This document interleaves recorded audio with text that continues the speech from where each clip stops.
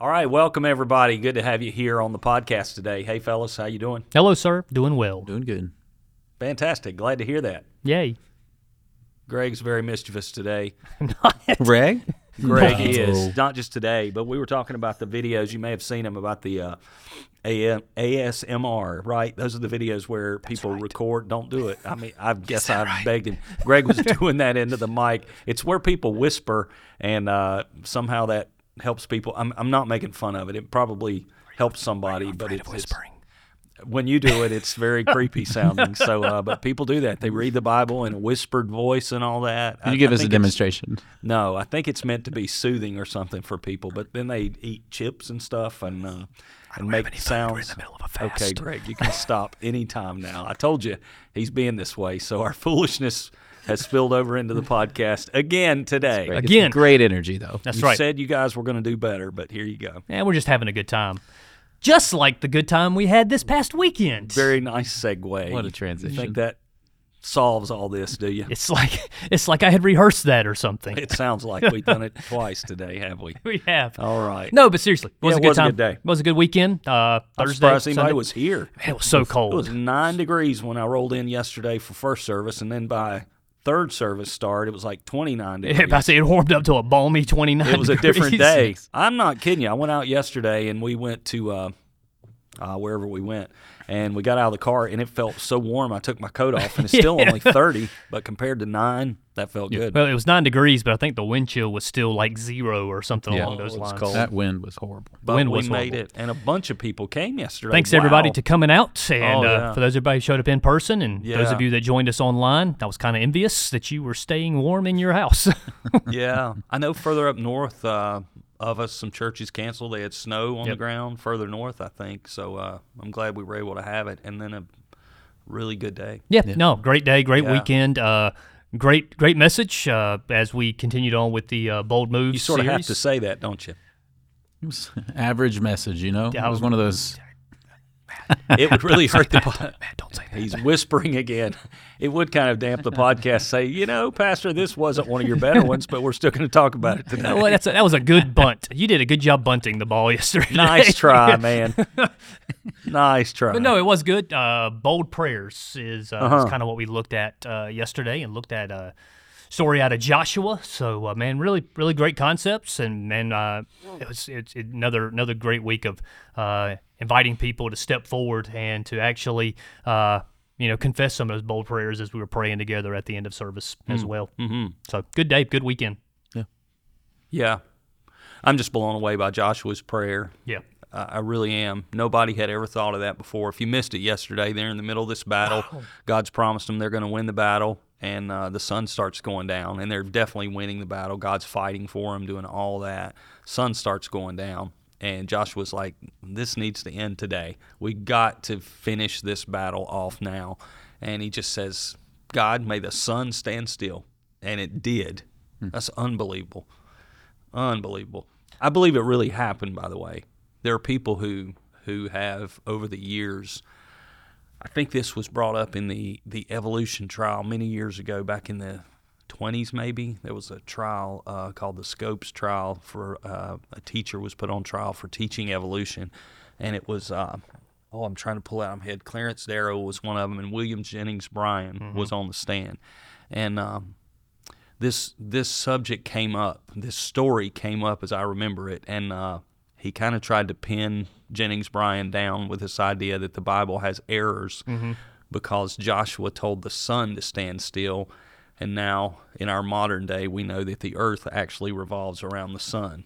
Right. So people try to use that, saying, well, the Bible's full of errors, and I've had questions over that before in ministry, and I think the answer to that is very simple. I mean, if you don't want to believe in a miraculous God, if you don't want to believe in the Scriptures, you will spend your time trying to explain away all the supernatural things in the Bible.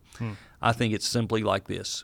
However God did it, relative to Joshua, the sun did stand still in the sky. Relative to him, what he could see and write and record, he recorded what happened and what he saw. He did not live in our time. He did not understand the solar system as we do. He wrote with his understanding what actually happened. When you can only pray out of your understanding. I mean, you can't. Yeah. How else would he have asked? He didn't know that. Like, of course, that's what he said. Yeah. There's a lot of cool stuff you can read too, and I can't verify any of it, but there's reports of the ancient Chinese and ancient Egyptians having legends of the fact that there is a long day, a day that lasted longer.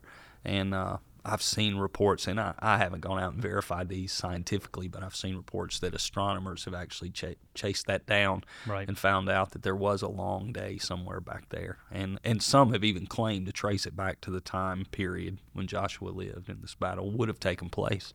So some really cool stuff if you're into that you can go research, but I'm pretty simple to believe that the Bible says it, and I truly believe that it happened. Because God can do anything, whatever scientific process he used or however he made it happen. There's all kind of debates, is this poetry? Is this just a story? Is it an allegory? No, it's literally what happened. And people say, well, did God change their perception of light? Did God change, what properties did he change to make this all happen? You can debate that all day long. God did what he wants to do. Don't know. Don't know. don't know. And I'm not really worried about that. That's exactly right. So, big miracle, though. Yeah. Big miracle. Yeah. People on the other side of the world would have known something was happening, There's a little bit of the audacity for Joshua to pray this Wow. prayer. And to No believe kidding. that something like that would happen.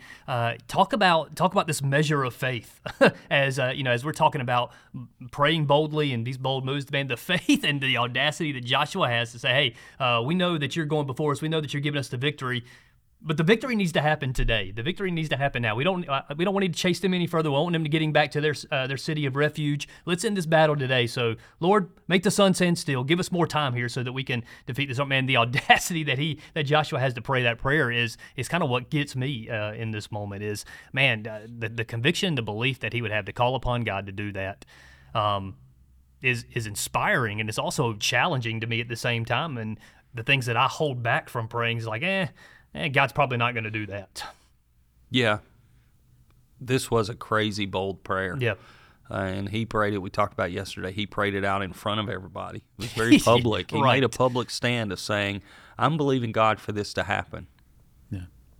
Well, I loved how you talked about like just the idea of a God-sized prayer too. It wasn't. I'll be the first to confess. Like when I pray for things that I can at least imagine happening. Like to fathom. Hey, let's see if the sun will stand still for us. One, I don't know that thought would even enter my mind, but if it did, would I pray that boldly? Yeah. So to have a God-sized prayer was a really just different perspective for me. Like, yes, an answer to prayer is always a God-sized prayer, I guess, but to pray it and not even know how it's possible was a big challenge to me. Yeah. When I pray, I'm often praying over strategy and plans, and I'm asking God to bless plans that I have. And I think, if I do this right, maybe it's going to work out.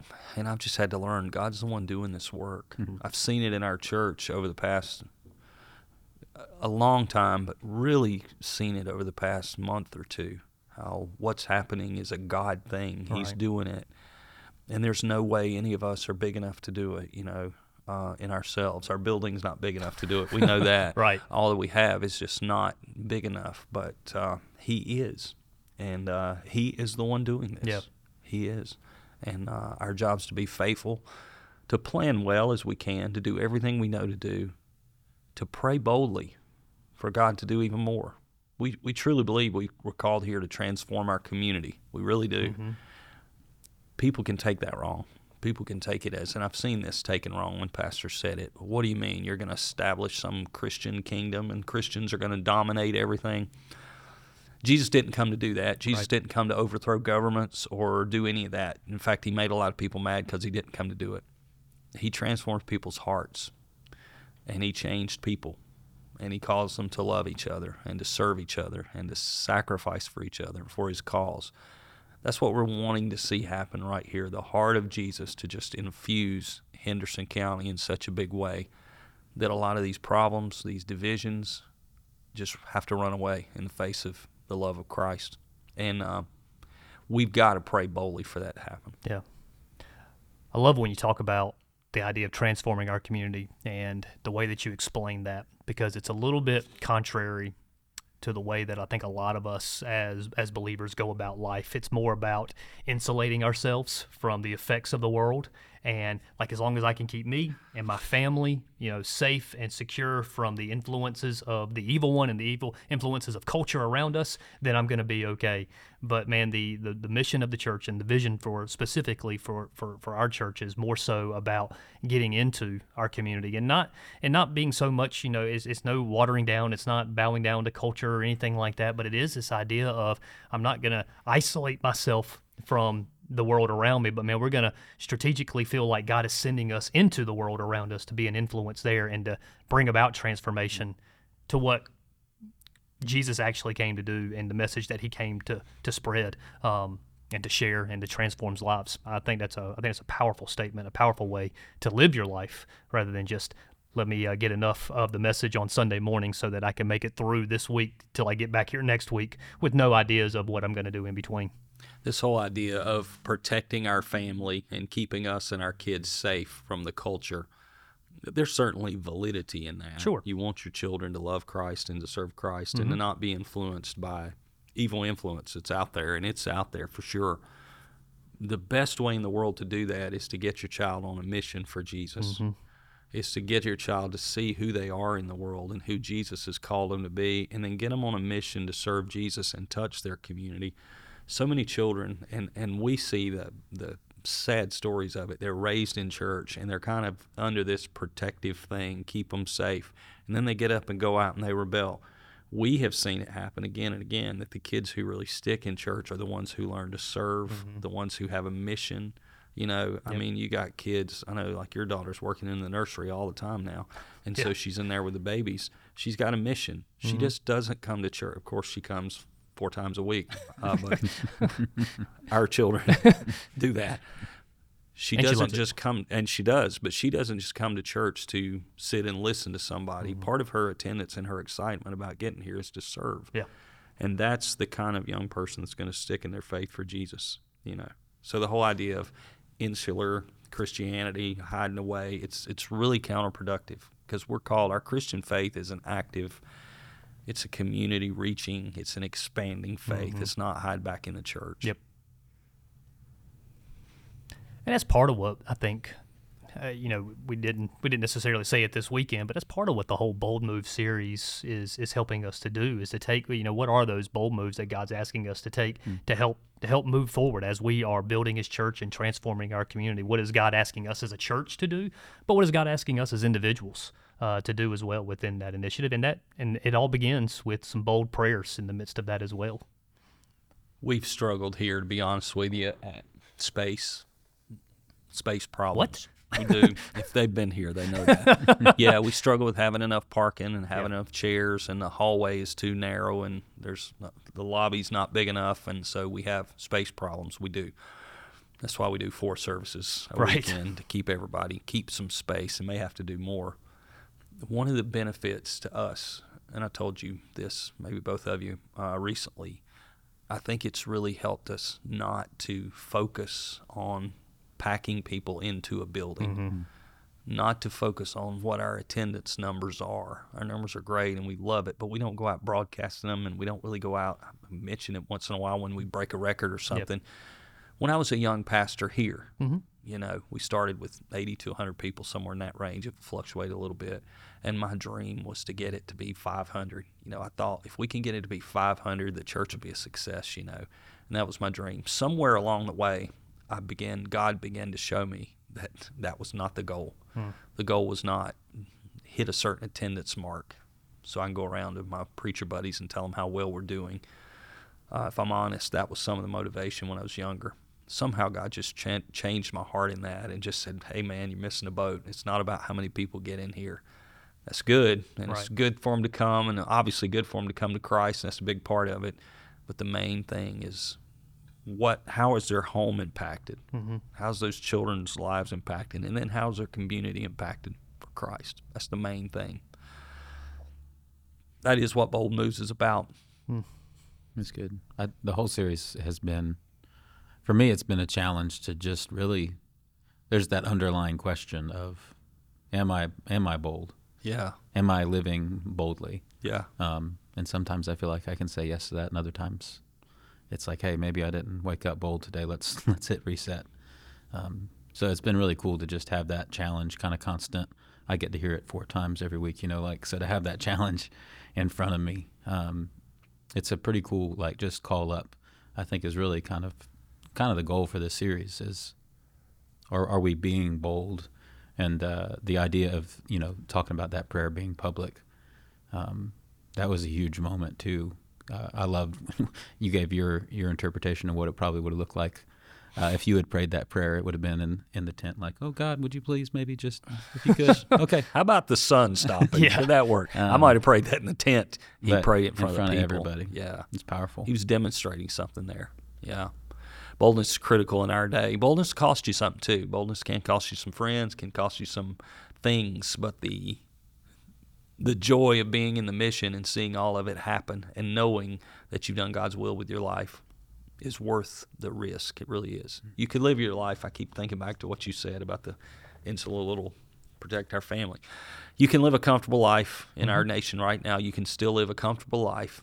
You can go home, sleep soundly in your bed at night, keep your children in order and do all these things, and you're going to get old. You're going to die. Your body's going to die. And when that time comes for me, I want to look back and feel like I left it on the field, Right. that I gave everything I had to it, that I didn't just sit back in a comfort zone. And that's just part of where I'm getting to be much more bold. I want to see the work get done. So That's good. all right. Well, we appreciate all the folks being with us. We don't do this without them. So thank you for listening, and we'll see you again next time.